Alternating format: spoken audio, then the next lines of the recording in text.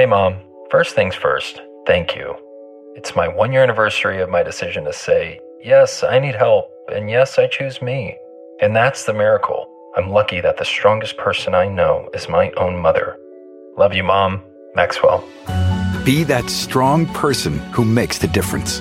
If your loved one is struggling with drugs and alcohol, reach out to Caron for a different kind of addiction treatment. Visit caron.org/lost.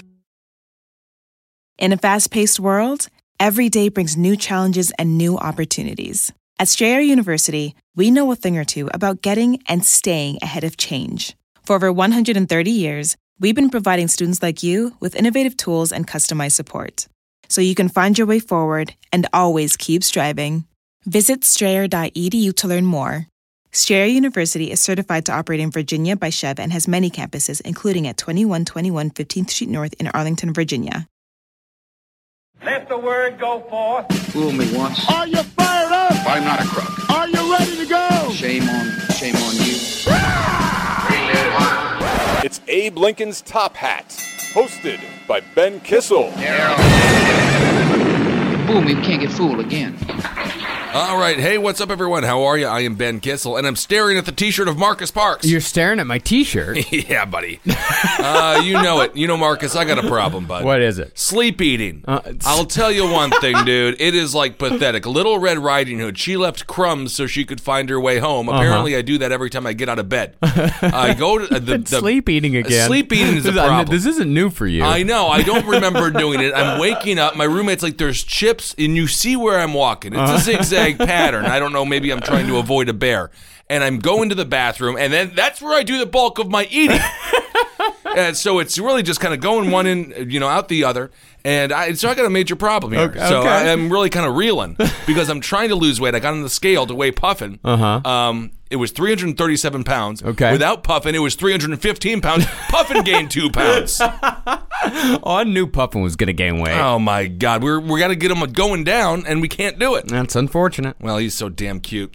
We don't have, what do we got? This is a dumb week. Can we just admit this is another dumb week in reality show week. president? Yes, very much a very, very dumb week. All right, so, small correction. It's not Kim Kardashian's aunt that was pardoned. I never want to mention Kim Kardashian's name again. I have no problem with her. She does what she does, and she's making her money. Good for you. But it was a great-grandmother. For some reason, I thought it was maybe her great-grandmother. It's a great-grandmother that was pardoned by Donald Trump for a non-violent drug offense, and she was given a life sentence, and so that was fine. Okay. Very, very good. Fine. All right. There we go. Fine. Correction. The opioid epidemic, I got a lot of emails, a lot of DMs coming in from people who have struggled with that. Thank you all so much for sharing your stories with me. I think we'll do a special episode here coming up in the near future. Maybe I'll read some of those. Yeah. Very long. 72,000 people will have died. This was the number is continuing to go up. 72,000 people. I believe it's this year alone. Wow. Have died from the opioid epidemic. Perhaps it's just last year, but nonetheless, the numbers continue to go up. And in North Carolina, fentanyl is being used now to kill people on death row. Yep. Which is very interesting. The pharmaceutical companies are against it because they're worried it's going to hurt their brand. Mm-hmm. I think the 72,000 people dead from an overdose should be their main concern. But nonetheless, North Carolina is now executing people using fentanyl, the same drug that is all over our streets and in heroin and things like that. So bizarre situation there. And that's why, I'm kind of against. I've been against the death penalty ever since I was a child. Yep. I just don't think the government should be killing people. And quite frankly, life in prison is a death sentence. We all have a death sentence, Marcus. As soon as we're born, we're given a death sentence. We start dying, yeah. So the man actually on death row, what was his name here out of North Carolina? His final words were actually really interesting. He admitted to killing 2 people. Obviously this guy did some horrible things, and in no way are we going to condone his actions. His name was Kerry Dean Moore, and his final statement, it was a written letter, and he talks about what he believes 4 innocent men on death row, and he wants to see justice for them. So as far as someone who's trying to go out, perhaps trying to make amends and try to save a couple of lives after taking a couple of lives, Who knows if there'll be any movement on that? But there are a lot of people on death row that are innocent. The studies say it's roughly 3%, but you can figure I would say it's a little bit more than that because our criminal justice system is what I would call, as a professional, fucked. I'm just going to say that. Okay, it is fucked. I was going to say woefully flawed. Yeah, that's professional. No, I used a curse. Speaking of trials, Manafort trial, it's now in the hands of the jury. We haven't heard yet. Interestingly enough, the defense, easy day. Yeah. They were like, we're good. So I'm not sure. Some folks, more legal experts than myself, have said that they poked holes in the prosecution's case. Obviously, as the prosecution was presenting their case, they think they've done enough to say, yo, dude, Rick Gates is not to be trusted. I think they're kind of relying on the scumbag factor. And the jury is saying, well, I'm not going to believe that guy. It's sort of, it's two pigs in crap blaming one another for being dirty really what it is. And then they also say Manafort has a trial in a month coming up. So if he took the stand, he would be under oath, and then they could use that against him in the trial in the future. He's busy. Well, wasn't there a fair amount of actual evidence, like paper evidence, paper trails, and things like that they were able to prove that he'd been up to some dirty business, quite a bit? There was a lot of evidence from my understanding of it. Again, we won't really know until we can hear some more of the information on the case. But yeah, they had a lot of evidence, and I guess that was what the prosecution was saying. They had 2 hours, both the prosecution and the defense in their final statements. That's where they get all dressed up. They wear their makeup. They got the Broadway lights. It's the marquee has their name, prosecutor, defense. It's their time to shine, time to get on the stage. And the prosecutors were like, yeah, this is all the evidence. Ties him to all of these oligarchs, ties him to all these corrupt politicians. We have all the offshore bank accounts. We have the millions of dollars in tax evasion because he said it wasn't income, it was loans. We have all of that evidence. So who the heck knows? I mean, again, unless you're in the jury box, we really don't know what the heck they're thinking. And it is just another situation as we had in 2016. Not relitigating, but it is just like, ugh. It's just a bunch of scumbags doing scumbag stuff. And then the jury has to decide which scumbag is worse than which other scumbag. And we'll see. He's staring down the barrel of 300 years. And even if he is acquitted on this, which would be huge. Yeah. I mean, Donald Trump, his heart would grow 3 sizes that day.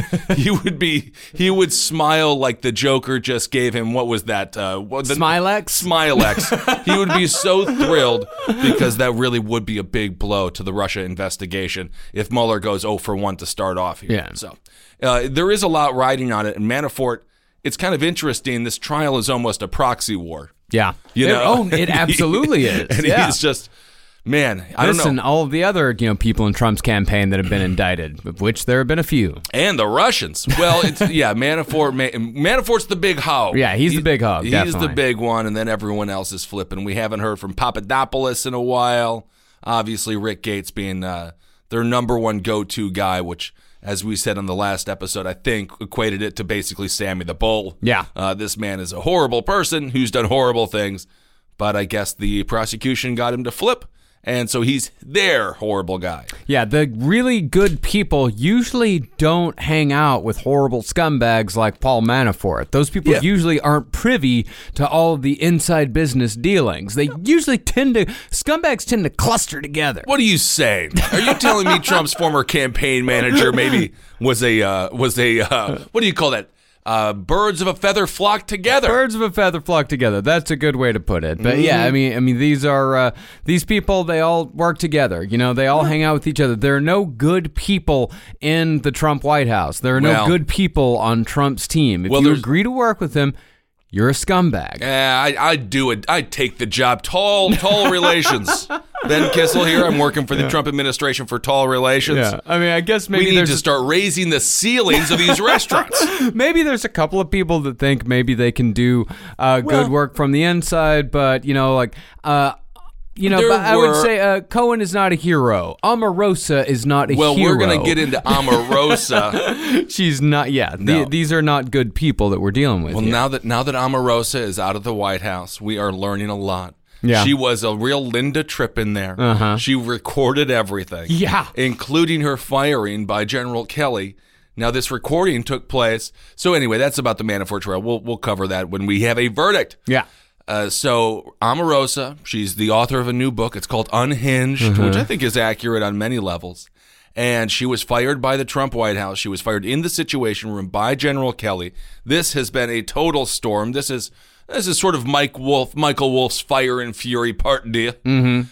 So she's fired by General Kelly. She records the conversation. This is very controversial. Obviously, you cannot have a recording device in the Situation Room under any normal circumstance. No. This would be, people would be freaking out more about the recording than the content of the recording. The content of the recording, from my understanding, it's a pretty simple, cut and dry, like firing, because quite frankly, Omarosa didn't really have a job. Yeah. She was just aide to the president. She was just a counsel to the president, and he really brought her on in a, I guess, a show of gratitude, because let's not forget, Omarosa, she was very much about making America great again. Yes, she was. She blasted the left when Trump won. She gloated. She was peacocking all over town. So it's kind of funny now to see people on the left try to be like, Omarosa doesn't like him. See, that proves he's a bad guy. Omarosa's considered the worst reality television star of all time. She's like #1 villain. Yeah. So we have to remember that again. Like, yes, she doesn't like Donald Trump, but just because your enemy of your enemy is not always your friend. That's all I'm saying. It's still Omarosa, for crying out loud. She's just trying to sell a book. But, it is interesting. Of course, Donald Trump had an opportunity to perhaps, just maybe, seek the high ground and say, well, she's Omarosa, I'm sorry, whatever, you got to go. And I don't think that she should be attacking me like this. Instead, he called her a lowlife and then referred to her as a dog. So once again, we are, as the former analogy goes, two pigs wrestling in crap. Mm-hmm. And, well, the big story here is, you touched on it a little bit. The big story is that this person had an unencrypted cell phone in the Situation Room. They say she used a recording pen. A recording pen. Everything is recorded. I don't trust this. I don't trust this water bottle. I don't trust this Dunkin' Donuts cup. Everything's recording now. So it wasn't, but she was still using recording devices. Yes, absolutely. In the Situation Room, and then putting them on computers. It still stands. Even if it wasn't a cell phone, she's still putting it on a computer. She's still downloading it somewhere. Right. This isn't a little tiny, cassette tape. No. This is a digital file that exists. How many other digital files did she record? Well, she's promising more tapes. So far, well, she's going to be releasing dirt tapes, but it's going to be filthy. Like how many security meetings did she end up sitting in? Well, on? that's a major concern, and we'll talk about John Brennan, former CIA director, here in a second, who had his security clearance revoked. No word on Jared Kushner yet. Yeah. But that's okay. That's really a big concern. And I think everyone in the intelligence community is like, okay, maybe we need to treat this like everyone, like you're going into a screening for a film. You got to put your cell phone in a little bag. This is if you get to see it before the movie is actually released. Maybe you got to go to like when your 18-year-old is having a party and maybe there's some drinking, so the parents put out a bowl and put all your keys in the bowl. No one's driving home. Yeah. Maybe you got to treat these people like frickin' toddlers and say, put your cell phone in the bowl until after the meeting, because evidently the adults are acting like preteens and they can't keep their devices out of their hands for more than 30, 40, an hour and a half, 2 hours. You're talking about the most important national security issues in the country. It should be exciting enough.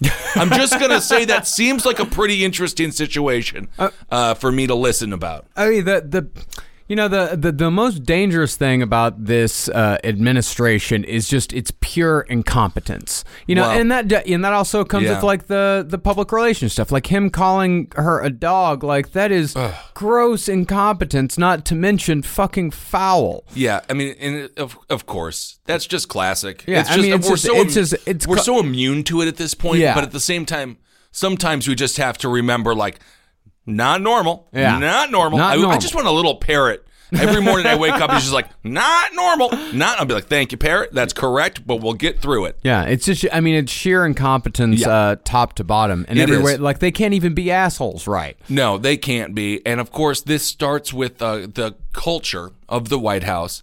Donald Trump obviously has set a tone for this White House that everyone else is sort of mirroring. And as we talked about a little bit on the last podcast on the left with our Richard Kuklinski Part 3, if the person on the top is a dim bulb, they just get darker from there. Yeah. So we have Donald Trump, who's acting flippantly on a regular basis via Twitter. They can't pry that from his cold, weird little orange hands. And that just is a culture that now permeates throughout the entire White House. Another point here, which CNN chose to cover for like 48 hours, because there's no other issues going on, such as maybe the opioid epidemic.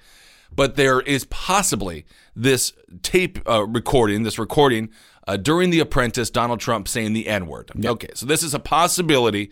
I don't necessarily know if we even need that as further evidence to understand this man's sort of lack of racial, I don't want to say, he's not well-spoken on the issue. I'll just say that. I would say he's a racist. You could argue. I think that there are strong cases to be made. I think there's ample evidence to call the man an out-and-out racist. Right? Yeah. Yeah. Man refuses to rent his apartments to black tenants. Yeah. That's ample evidence to call someone a racist. That's a check mark. Yep, that's it. Yeah, That's it. Yeah. And I don't throw that word out very often, but in this case, I can say that I believe with all of my heart that man is a tried and true old man racist. Well, he did pardon that great grandmother, but then he also pardoned Sheriff Joe Arpaio. Yeah. So if you get a chance, by the way, watch Who is America. Have you been watching that series? I watched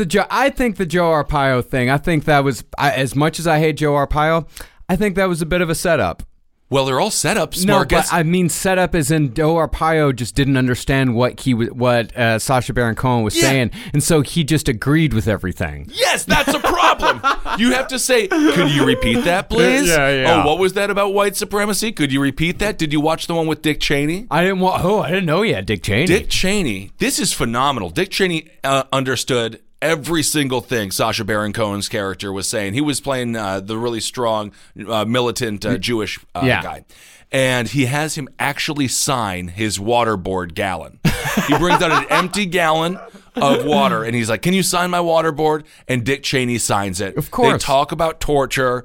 Dick Cheney laughs, as I mentioned too on Kuklinski, at all the weirdest parts.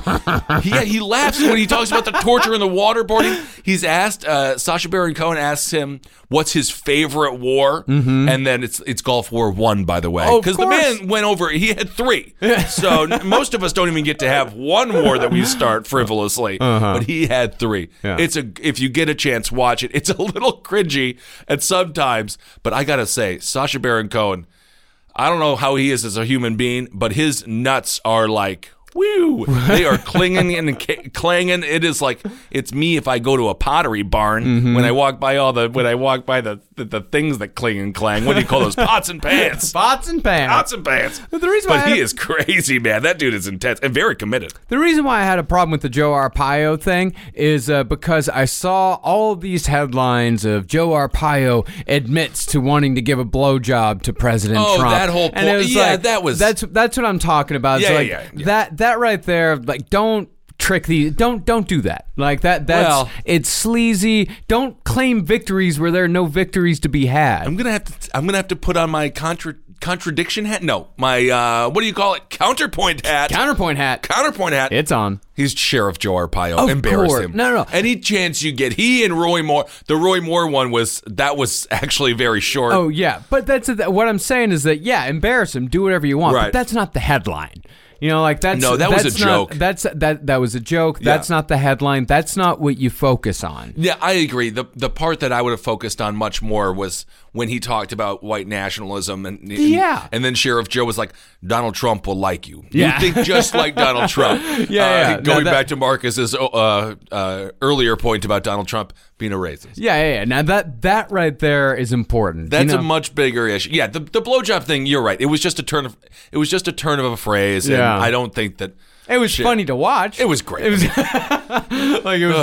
was very enjoyable to watch. But what a scumbag. But that's not the headline. That's not what people should be. That's not what you should be focusing on. Sure. So anyway, going back to the perhaps this footage from The Apprentice, this audio of Donald Trump saying the N-word, CNN covered it ad nauseum. We don't know, but there's a lot of evidence to show in action and in practice that he has done some things that are unsavory to the African American community, to say the least. So of course it's sort of her playing on a common trope that he is a racist. So people, if you want to believe it, you can believe it. If you don't want to believe it, you don't have to believe it. I was on Fox America's newsroom on Fox News, and, it's so funny going on there because they attempted to defend Donald Trump for calling her a dog, and they were like, well, you know what, Ben? She called him a racist. And I'm like, and he called her a low-life dog. Yeah. Like, it doesn't make it good. Like, no. And she's like, it's offensive to call him a racist. I'm like, anyway, it is kind of funny. There's evidence that he is a racist. Yes, well... who knows if there's evidence of him saying the N-word? We'll figure that out. You don't have to say a racial slur to be a racist. No, and I would assume that it slipped out of his mouth a time or two. I would assume. I don't know anymore. I would assume a time or two. A time or two. I will say, I don't think it's funny when it's obviously Omarosa is a black woman. Some people are trying to say that his attack on her is racist in itself, and I don't think that that's true. He calls everyone horrible names, Pocahontas to wacky, little, whatever the hell it is. Mm-hmm. So the nicknames for her is low life and dog. Yeah. It's all. She's par for the course as far as I'm concerned. I don't think that he's necessarily attacking Omarosa because of her race. I think it might be simply that she didn't want to be there anymore as well. And I don't think they ever had a job for her. No. I don't know what the hell why was she there out of like all the draining of the swamp stuff? Why is she there? No one even knew. She was the only black person he knew besides Ben Carson. And she was the only one in the administration. That's a problem. That's it. Anyway. That's the reason why, is because she was the only black person he knew. Yeah, the only one that maybe would take the job until, of course, we have Kanye come in as the press secretary, and then you wait and see what happens to those meetings. Yeah. So anyway, that's the little reality show, sideshow of this week when it comes to the reality show presidency of Donald John Trump. Mm-hmm. Who knows if this book is going to go anywhere. Never mind. No, he also knows O.J. Simpson. He knows O.J. Good people on both sides of that. It's good people on both sides of that case there between Brown and Goldman. And O.J. Yeah. No, O.J. and Trump used to hang out a lot. Really? There's a ton of pictures of them together. Yeah. No kidding. Good friends. Birds of a feather. Interesting. Hi guys, Ben Kissel here for Quip. Do you dread dentist appointments, skip brushings, can't remember the last time you changed your toothbrush? Like the saying goes, you only need to brush the teeth you want to keep. Brushing your teeth is one of the most important things you do every day for your health, but so many of us brush our teeth incorrectly or for not enough time. That's why Quip is here to help you brush better. Quip is an electric toothbrush that's a fraction of the cost of the bulkier brushes you see in stores. The Quip may be small, but it packs powerful vibrations to keep your teeth clean and healthy. My favorite feature is the built-in timer that uses guiding pulses to help you switch sides and make sure you clean for the dentist-recommended 2 minutes. Quip subscription plans aren't just wildly convenient, they also keep you healthy. Quip delivers new brush heads on a dentist-recommended schedule. Every 3 months, you'll get a new brush head for just $5, including free shipping worldwide. Quip comes with a wireless mirror mount that declutters your bathroom and doubles as a travel cover, so it's the easiest and most refreshing travel companion. Don't just take my word for it, take Oprah's. Quip was on the Oprah's O list, named one of Time's best inventions, and is the first subscription electric toothbrush accepted by the American Dental Association. Quip was also named the best electric toothbrush by GQ and the Tesla of toothbrushes by Bloomberg. Plus, they're backed by a network of over 20,000 dentists and hygienists, and hundreds of thousands of happy brushers use Quip every day. Still unsure? Quip is designed to last and is covered for the life of your plan, and you can return it for up to 30 days if it's not love at first brush. Quip starts at just $25, and if you go to getquip.com/tophat right now, you'll get your first refill pack free with a Quip electric toothbrush. That's your first refill pack free at getquip.com/tophat. spelled GETQUIP.com/Top Hat. All right, slightly more serious news. And go out there and buy Omarosa's book Unhinged. Okay. Slightly more serious news. John Brennan, he's the former head of the CIA director. His security clearance was just revoked. This is very uncommon, and a lot of people have said it's unprecedented, and if I hear that word one more time, I'm jumping off a roof. We'll make it a short one and then just go to the hospital for a little bit. Oh, yeah. It'll be like a Playmobil roof. I'll stomp on Legos. How about that? I'll stomp on a Lego StarCraft or something. All right. So, John Brennan has been on television regularly now for about 2 years, and obviously no fan of the president. And so he's been blasting him a bunch for a series of different reasons. And so Donald Trump said, okay, I'm going to revoke your security clearance. Obviously, he's no longer with the CIA, but a lot of people have security clearance. Sally Yates still has security clearance. They want this guy Orr. I think Peter Strzok is now gone, so I'm assuming he doesn't have it anymore. There's about 8 people that the Republicans, or Sean Hannity Republicans, whoever the hell those people are, they want to see their security clearance revoked. And, all it really does is send a message that if you talk poorly about Donald Trump on national television and you have any access to the White House whatsoever, the door is now closed. And as I mentioned again on America's Newsroom regarding Peter Strzok, who is now fired, of course, the former FBI agent who sent all the text messages, he and the gal, Miss Page, he was having an affair with, they single-handedly were going to derail Donald Trump, because that's how it works. But he's been fired. I am a little bit concerned with the hyper-politicization of our intelligence community. Yeah. I think it's going to hurt them and their ability to do their job. Of course, we also have John Brennan, who... This is another area where the left is aggravating me. This is a man who really put in place a lot of the spy programs. He's not like none of these people are like people that I really like that much. I think they're the NSA, all that stuff. Brennan watched over all of those things. Obama's drone war, he was huge on it. So it's not like he's the greatest guy on earth. But in that world, it does set a precedent now. If you go against the president, you're going to have your security clearance revoked, which might have a stifling effect on speech. Now, I don't quite understand what security clearance means when it comes to these people that are no longer in the government. He had access to the top secret files and things like that, and he was able to correspond with those people, and they would seek his advice, and he was able to talk. They were able to talk freely with him about what issues they're facing in the CIA and the intelligence communities. So basically, he was a confidant and someone you go to advice for. Mentor type of thing? Mentor. What do you call Marcus? There's a word. A rabbi. Not a rabbi. We're going to get into that in a second. What do you call that? He's a go-to guy. No, it's a word here. A trusted confidant. Sure. We'll go with that. He's someone that they would reach out to. And he would give advice in his perspective on certain issues. But now that the phones will dry up, he will not have access, and people will not have the ability to share with him what they know is going on. So that's really it. So what reason did Trump give for doing this? Well, the reasoning is the law states that you can have it, you got it for life. The only and you really should not be revoked unless you start changing, unless you your actions don't reflect that of someone who is actively working in the CIA. Mm-hmm. So they argue he's now a political pundit. I think he might be. I don't know if he's a contributor to MSNBC or it's always on CNN too. They are arguing that he is no longer acting as an agent of the CIA. Gotcha. They say he's now a political pundit, and therefore he no longer has the right to security clearance. So that's their argument.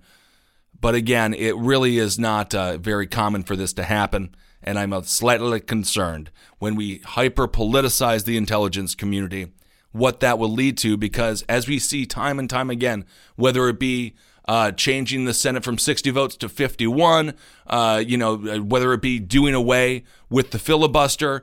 When one party does it, the next party will take full advantage of it when they get power. So now we have set a precedent for the president of the United States to revoke security clearance, to fire people in the intelligence community based on their political affiliations. And I think that's very dangerous because that's supposed to be, and I know this is like fantasy land, but it's supposed to be a nonpartisan part of the government. But obviously, everything is political now, including Sam Adams beer. Yeah.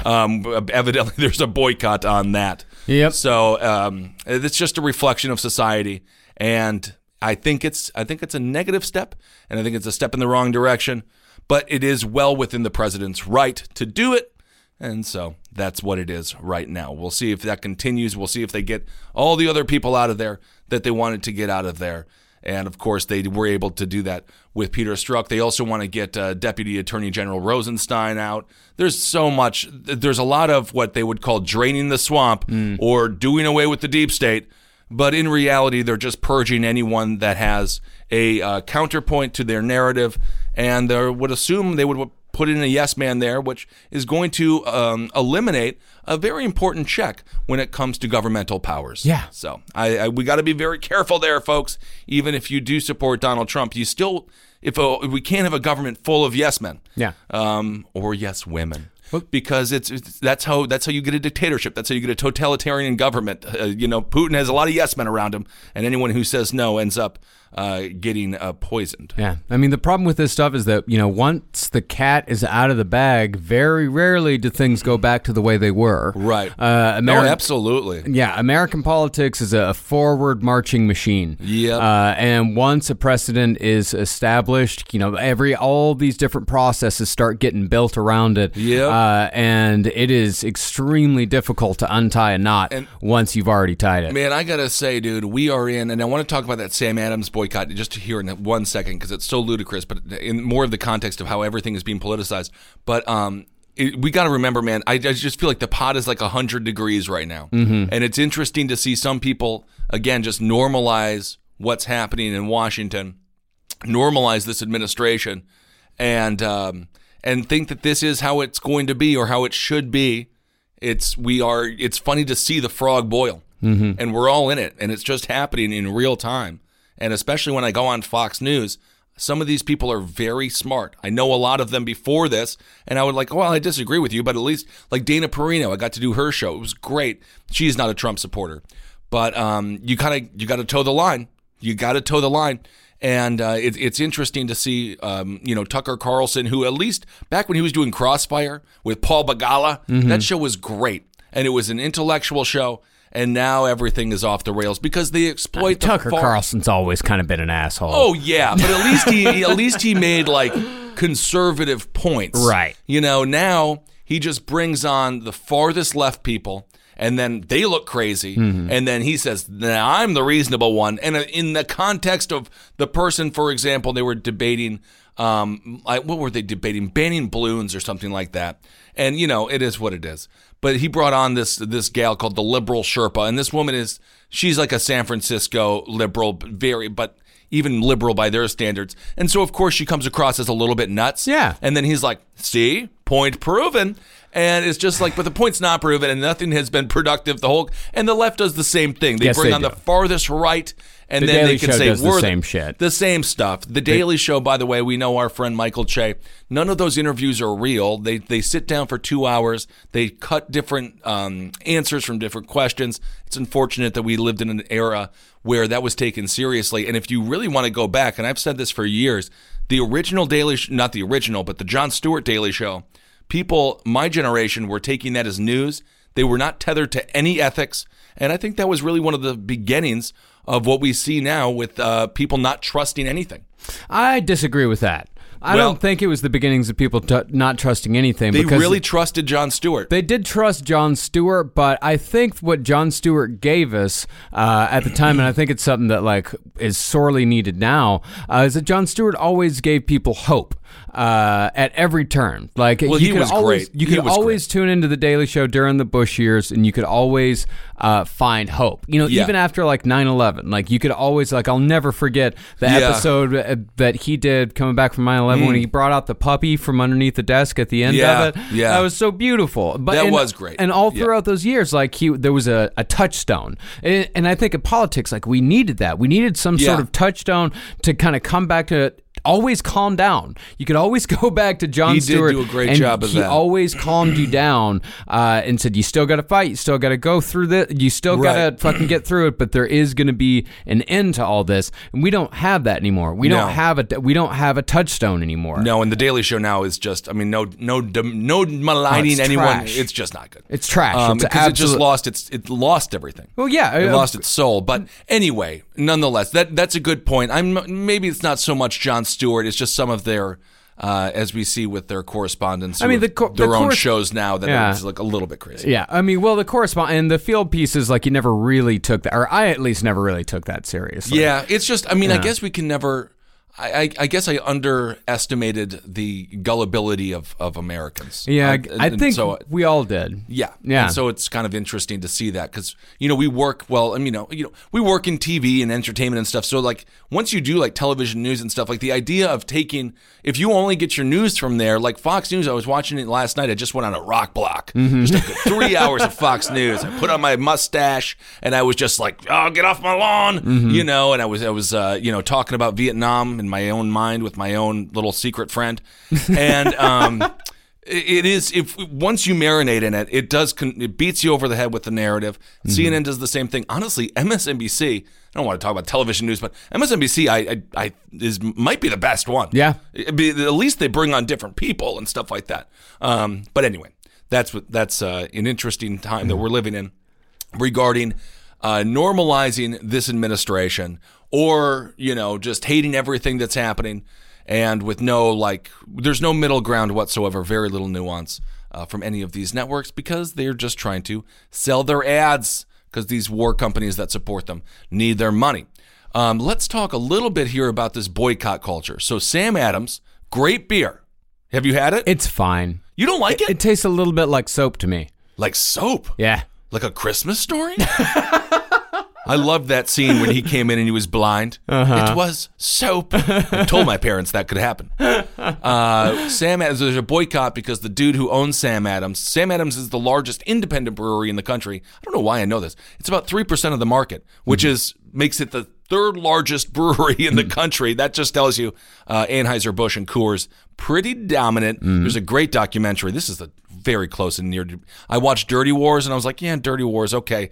Beer Wars. Yeah. That's a documentary you got to see. Dirty Wars is great, but Beer Wars talks all about how impossible it is to break into the beer market because all the laws, interstate travel and stuff like that, really strict, and so it's almost impossible to do.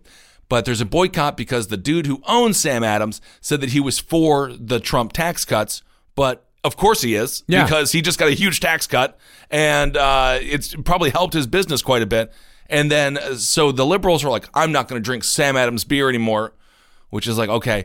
But then we also have, going back to what we were talking about earlier, with who is setting the culture, Donald Trump was just speaking to a bunch of Harley Davidson bike riders at this biker club or whatever the hell it was, and he was like talking about how they should boycott Harley Davidson, because they're moving overseas because they don't like the tariffs. So we have this culture of flippantly boycotting these companies, which I have not seen any indication that the numbers actually go down with these boycotts. If anything, as we saw with the Keurig boycotts because of Sean Hannity, sales increased because all these idiots broke their Keurigs and then had to buy new Keurigs because they're too lazy to boil up or to make a pot of coffee themselves the old-fashioned way with a filter. But anyway, so the boycott thing, I just think it's gotten so crazy. It has. And it's so sensitive. And it's like, not just because something doesn't fit perfectly into your political worldview doesn't mean you have to go and boycott them entirely.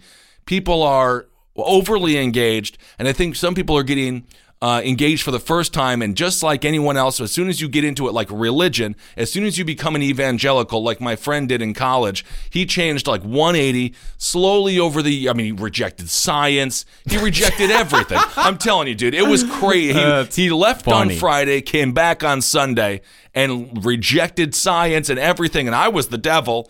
For some reason, I've been the devil a time or two as well. Dude. It's fine. crazy, and so I think people have become sort of evangelicalized. Yeah, evangelized, evangelized, or whatever it is. They've been really radicalized in some ways, because this might be their first dip into politics, and we just have to like calm down and, of course, drink Sam Adams if you like it. It really doesn't matter. Just stop with all this madness. But again, Donald Trump is the one setting the tone for this boycott culture. Look no further. Speaking of race relations, what happens every time there's a Sunday in the NFL?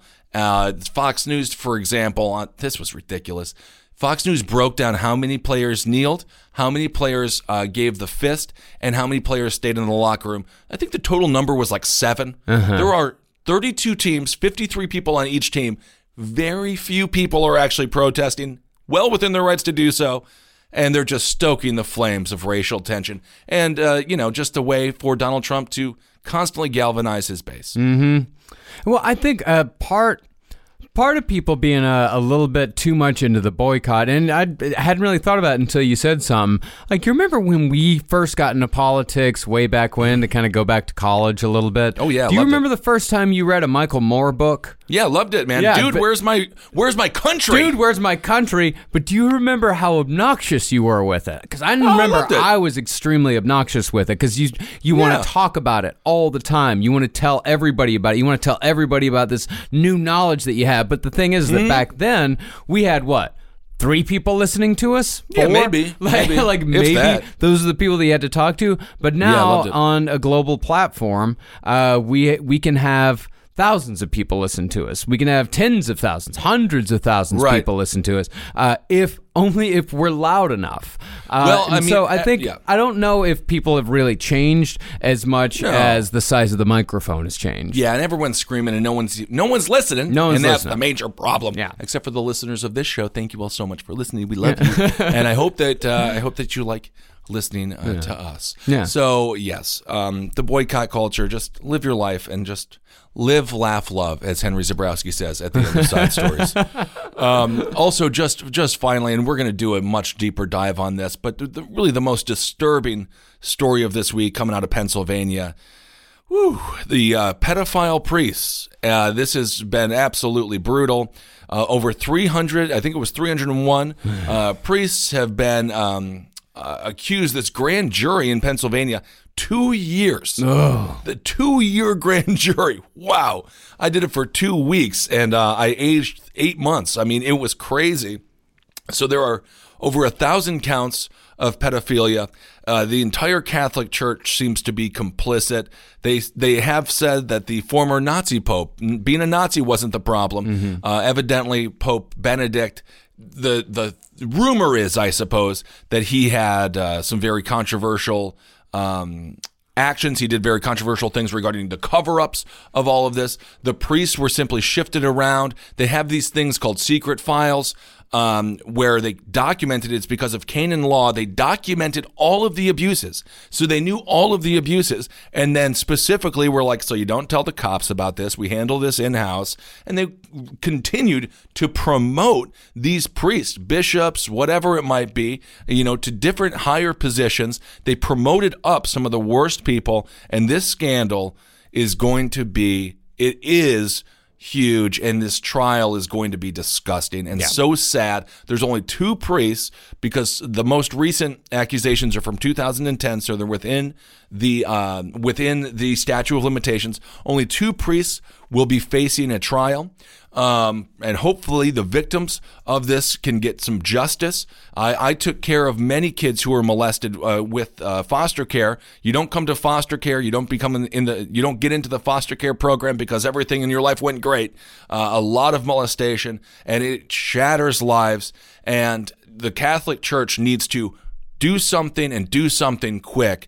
If you're Catholic out there, please DM me at Ben Kissel 1. I want to know how it's possible to have any connection to this religion whatsoever. Yeah. I was watching a program, and the priest during this time said, well, most priests don't, commit acts of violence against children. He said out of the 15,000 priests, only 300 of them were pedophiles. That number seems high. And also, how many people haven't come forward? Yeah. I would double it. I'm just going to, I think that's conservative to double it. I mean, what percent? I mean, it's 300 out of how many? 15,000. 300 out of 15,000. It's enough. That's for damn sure. I wonder how that stacks up with other professions. We'll do more of this when we like hear race car drivers.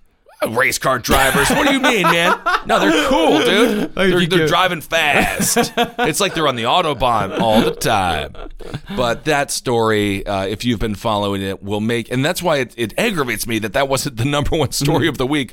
Somehow Omarosa overshadowed it. I suppose we're complicit in that too, because we don't have a lot of time here left. But yeah, just look at that story, and my God, how brutal is that? And our hearts go out to the victims, and hopefully they can clean up this mess. It just seems so systemic in the Catholic Church. It seems so much ingrained in their fabric. Yeah. I don't see how you're gonna have to tear the whole thing apart. I got no idea either. And there's a lot of money involved, and don't forget that there's a lot of money here. It's not about religion. It's about cash. All right, well, we'll cover more of that on the next episode. Thank you all so much for listening. Find me on Instagram at BenKissel1. Feel free to DM me. Marcus Parks is Marcus Parks for everything. And we will see you all in Phoenix and Santa Ana this weekend. Cannot wait. We love you. Hail yourselves. We'll talk to you soon. Goodbye, buddy.